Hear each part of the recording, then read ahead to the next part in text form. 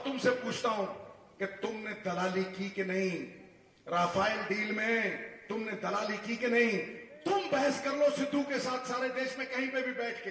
राहुल जी तो बहुत बड़ी बात है, वो तो तोप है, वो तो तोप है। मैं जरा AK-47 नहीं, वो तो तोप है। तो मैं तुम्हें चुनौती देता हूं, नरेंद्र दामोदर दास मोदी, इसी पे बहस कर लो। ना खाऊंगा ना खाने दूंगा। यदि सिद्धू हार गया तो राजनीति सदा के लिए छोड़ के जाएगा। जाओ आओ। नमस्ते, मैं हूं संजय दीक्षित और आप देख रहे हैं दी जयपुर डायलॉग्स।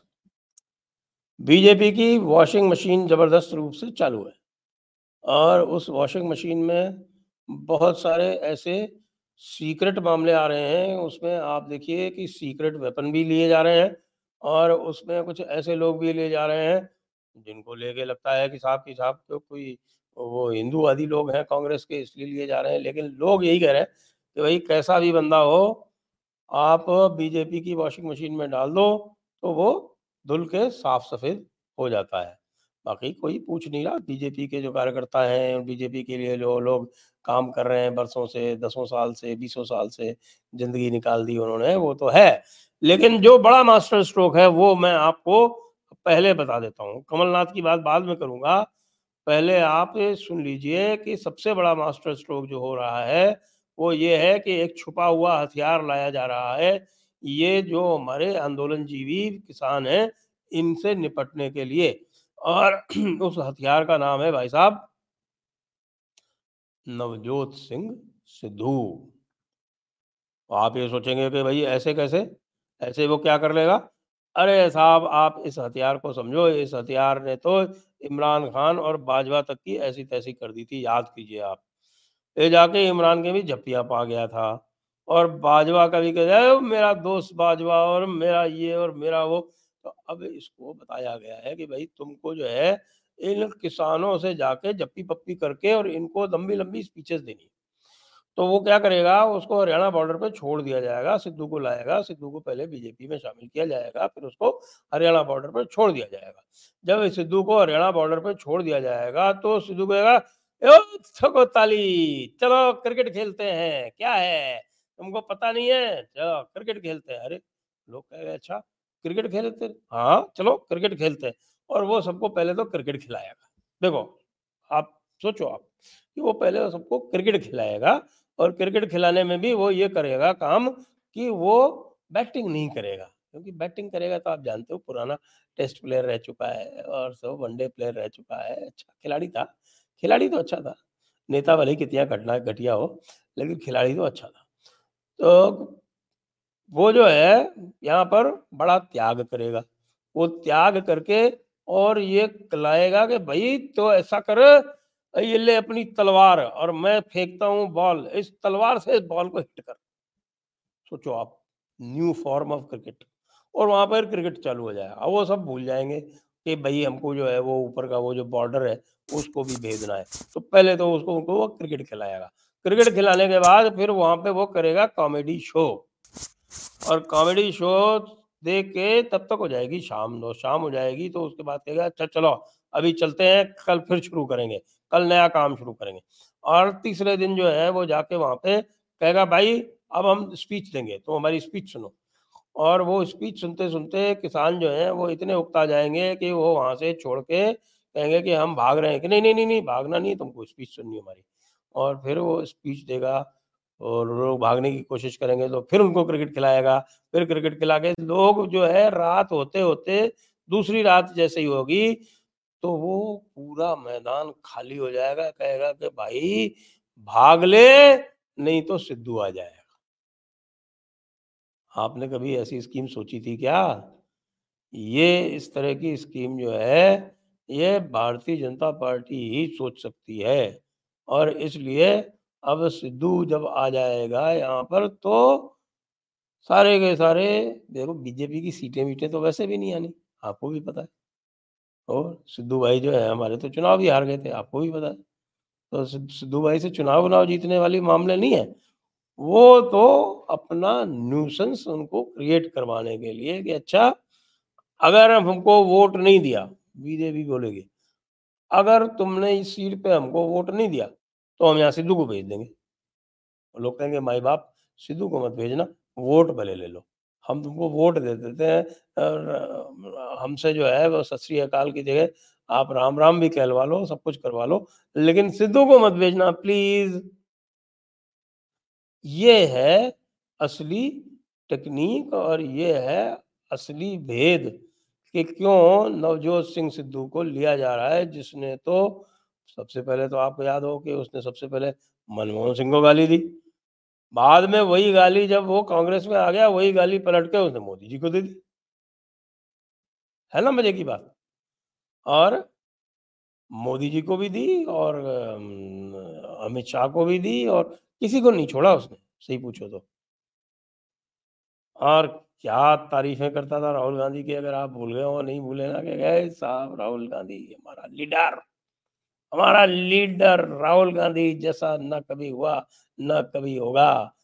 और उसके बाद भैया जब चरणजीत चन्नी को बना दिया था चीफ मिनिस्टर राहुल गांधी ने, तो उस टाइम पे आप देखते हमारे नवजोत सिंह सिद्धू की शक्ल कैसी देखने लायक थी, लेकिन उसके बाद भी वो लड़ता रहा पट्टा। तो वो जहाँ आएगा वहाँ लड़ाई करेगा, ये तो पक्की बात है, लेकिन लड़ाई करने का क्या है, वो पुरानी आपने सुनी होगी ना कि भाई जिन को बोतल से निकाला तो जिन ने कहा कि भाई काम बताओ नहीं तो खा जाऊंगा, तो फिर उसको एक काम दे दिया कि तू ऐसा कर भाई, इस पोल के ऊपर चढ़ता रहे उतरता रहे, चढ़ता रहे उतरता रहे, चढ़ता रहे उतरता रहे, जितनी बार चढ़े उसको बराबरी पे, जितनी बार चढ़े उतनी बार उतरे, बराबर कर दे उसको। तो बस यही करता रहा। तो इसीलिए सिद्धू को भी इसी तरह का काम दिया जाएगा। ये जिन्न है, जिन्न को बोतल से निकाल के भाई भारतीय जनता पार्टी संभाल सकती है, बाकी कोई नहीं संभाल सकता। उन्होंने सुब्रमण्यम स्वामी को भी संभाला ना इतने दिन, अभी भी बीजेपी में है, कह रहा है कि नड्डा के खिलाफ केस करूंगा कि नड्डा को एक्सटेंशन कैसे दिया, चुनाव होना था, चुनाव मेरे को भी लड़ना था, उसको सुब्रमण्यम स्वामी को भारतीय जनता पार्टी के प्रेसिडेंट का चुनाव लड़ना है जी। तो अब आप समझ लीजिए, यदि सुब्रमण्यम स्वामी जी भारतीय जनता पार्टी के प्रेसिडेंट बन गए तो सबसे पहले क्या काम करेंगे? सबसे पहले मोदी जी को कहेंगे चलो तुम बाहर चलो। तो इस तरह के लोग जो है वो बीजेपी पटा लेती है और उनसे उनका उपयोग भी ले लेती है। 5 साल 6 साल 5-6 साल की तो उनका टर्म था, लेकिन उसमें से 5 साल तो सुब्रमण्यम स्वामी का खूब उपयोग कर लिया और उसके बाद कहा कि भाई अब तो आपकी उम्र हो गई है, 80 साल के हो गए, तो अब रहने दीजिए। अब दूसरे जो हो गए हैं, एक और हैं जो 75 साल के होने वाले हैं, उनका नाम है कमलनाथ। कमलनाथ जी के भी अपने अलग ही अचीवमेंट्स हैं, उनकी उपलब्धियां कोई कम थोड़े ही हैं। सबसे बड़ी उपलब्धि उनके सुपुत्र हैं। जी हाँ, नकुल नाथ जी जो थे पिछली बार मध्य प्रदेश से लोकसभा का चुनाव जीतने वाले अकेले कांग्रेसी सांसद थे और बहुत कम मार्जिन से जीते थे, 60-65 हज़ार की मार्जिन से, जबकि वहाँ पे वो 3 लाख 4 लाख से जीतने के आदी रहे हैं। तो इसलिए उनको भी लिया जा रहा है एज़ गिफ्ट फ्रॉम कमलनाथ। अब कमलनाथ जी की एक और बड़ी उपलब्धि है, वो कांग्रेस में इस समय एकमात्र हिंदू बचे हैं। दूसरे प्रमोद कृष्णम थे, तो प्रमोद कृष्णम को तो इन्होंने निकाल दिया।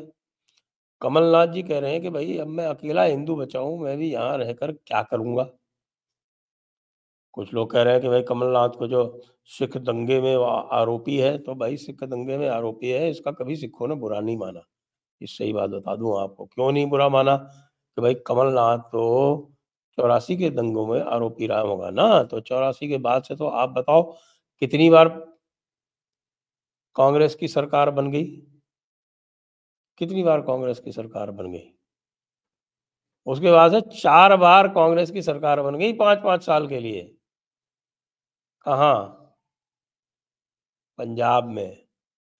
तो जब पंजाबियों ने, सिखों ने कांग्रेस का ही बुरा नहीं माना कमलनाथ के उसमें होते हुए भी, तो बीजेपी से क्या बुरा मानना। तो ये बात तो कोई, इसमें कोई खास दम नहीं है। दूसरी बात ये कह रहे हैं कि भाई कमलनाथ के विरुद्ध करप्शन के बहुत बड़े बड़े चार्जेस रहे हैं, रहे होंगे, वॉशिंग मशीन है ना, वॉशिंग मशीन में तो भाई सबके पाप धुल गए। अजीत दादा पवार के भी धुल गए, अशोक चव्हाण के भी धुल गए। तो वो वॉशिंग मशीन में आने के बाद भाई जो कुछ भी महत्वपूर्ण रह जाता है वो ये है कि रीति, नीति, घोषणा पत्र यह सब क्या है?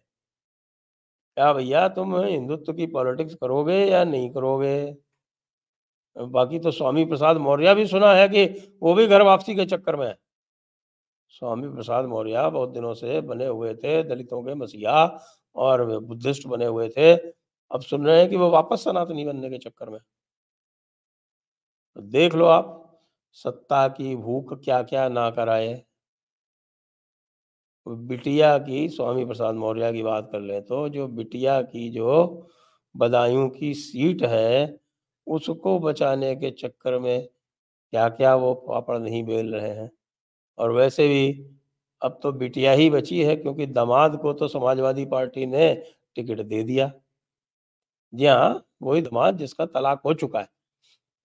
अब किसी बाप को अपने दामाद से जिसने उसकी बेटी को तलाक दिया हो या बेटी ने उसको तलाक दिया हो, उसको कितना प्रेम होगा आप सोच ही सकते हैं। ये भी हो सकता है।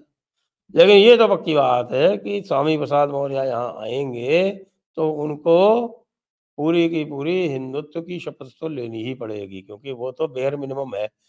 यहाँ रह के वो हनुमान जी को और भगवान राम को और तुलसीदास जी को गाली नहीं दे सकते, दी भी नहीं कभी उन्होंने, जब थे वो भारतीय जनता पार्टी में। तो भाई ये सब जो भी आ रहे हैं, ये इनमें से एक सीक्रेट वेपन है, तो मैंने बता दिया आपको, जो आंदोलनजीवी किसानों के विरुद्ध इस्तेमाल किया जाएगा।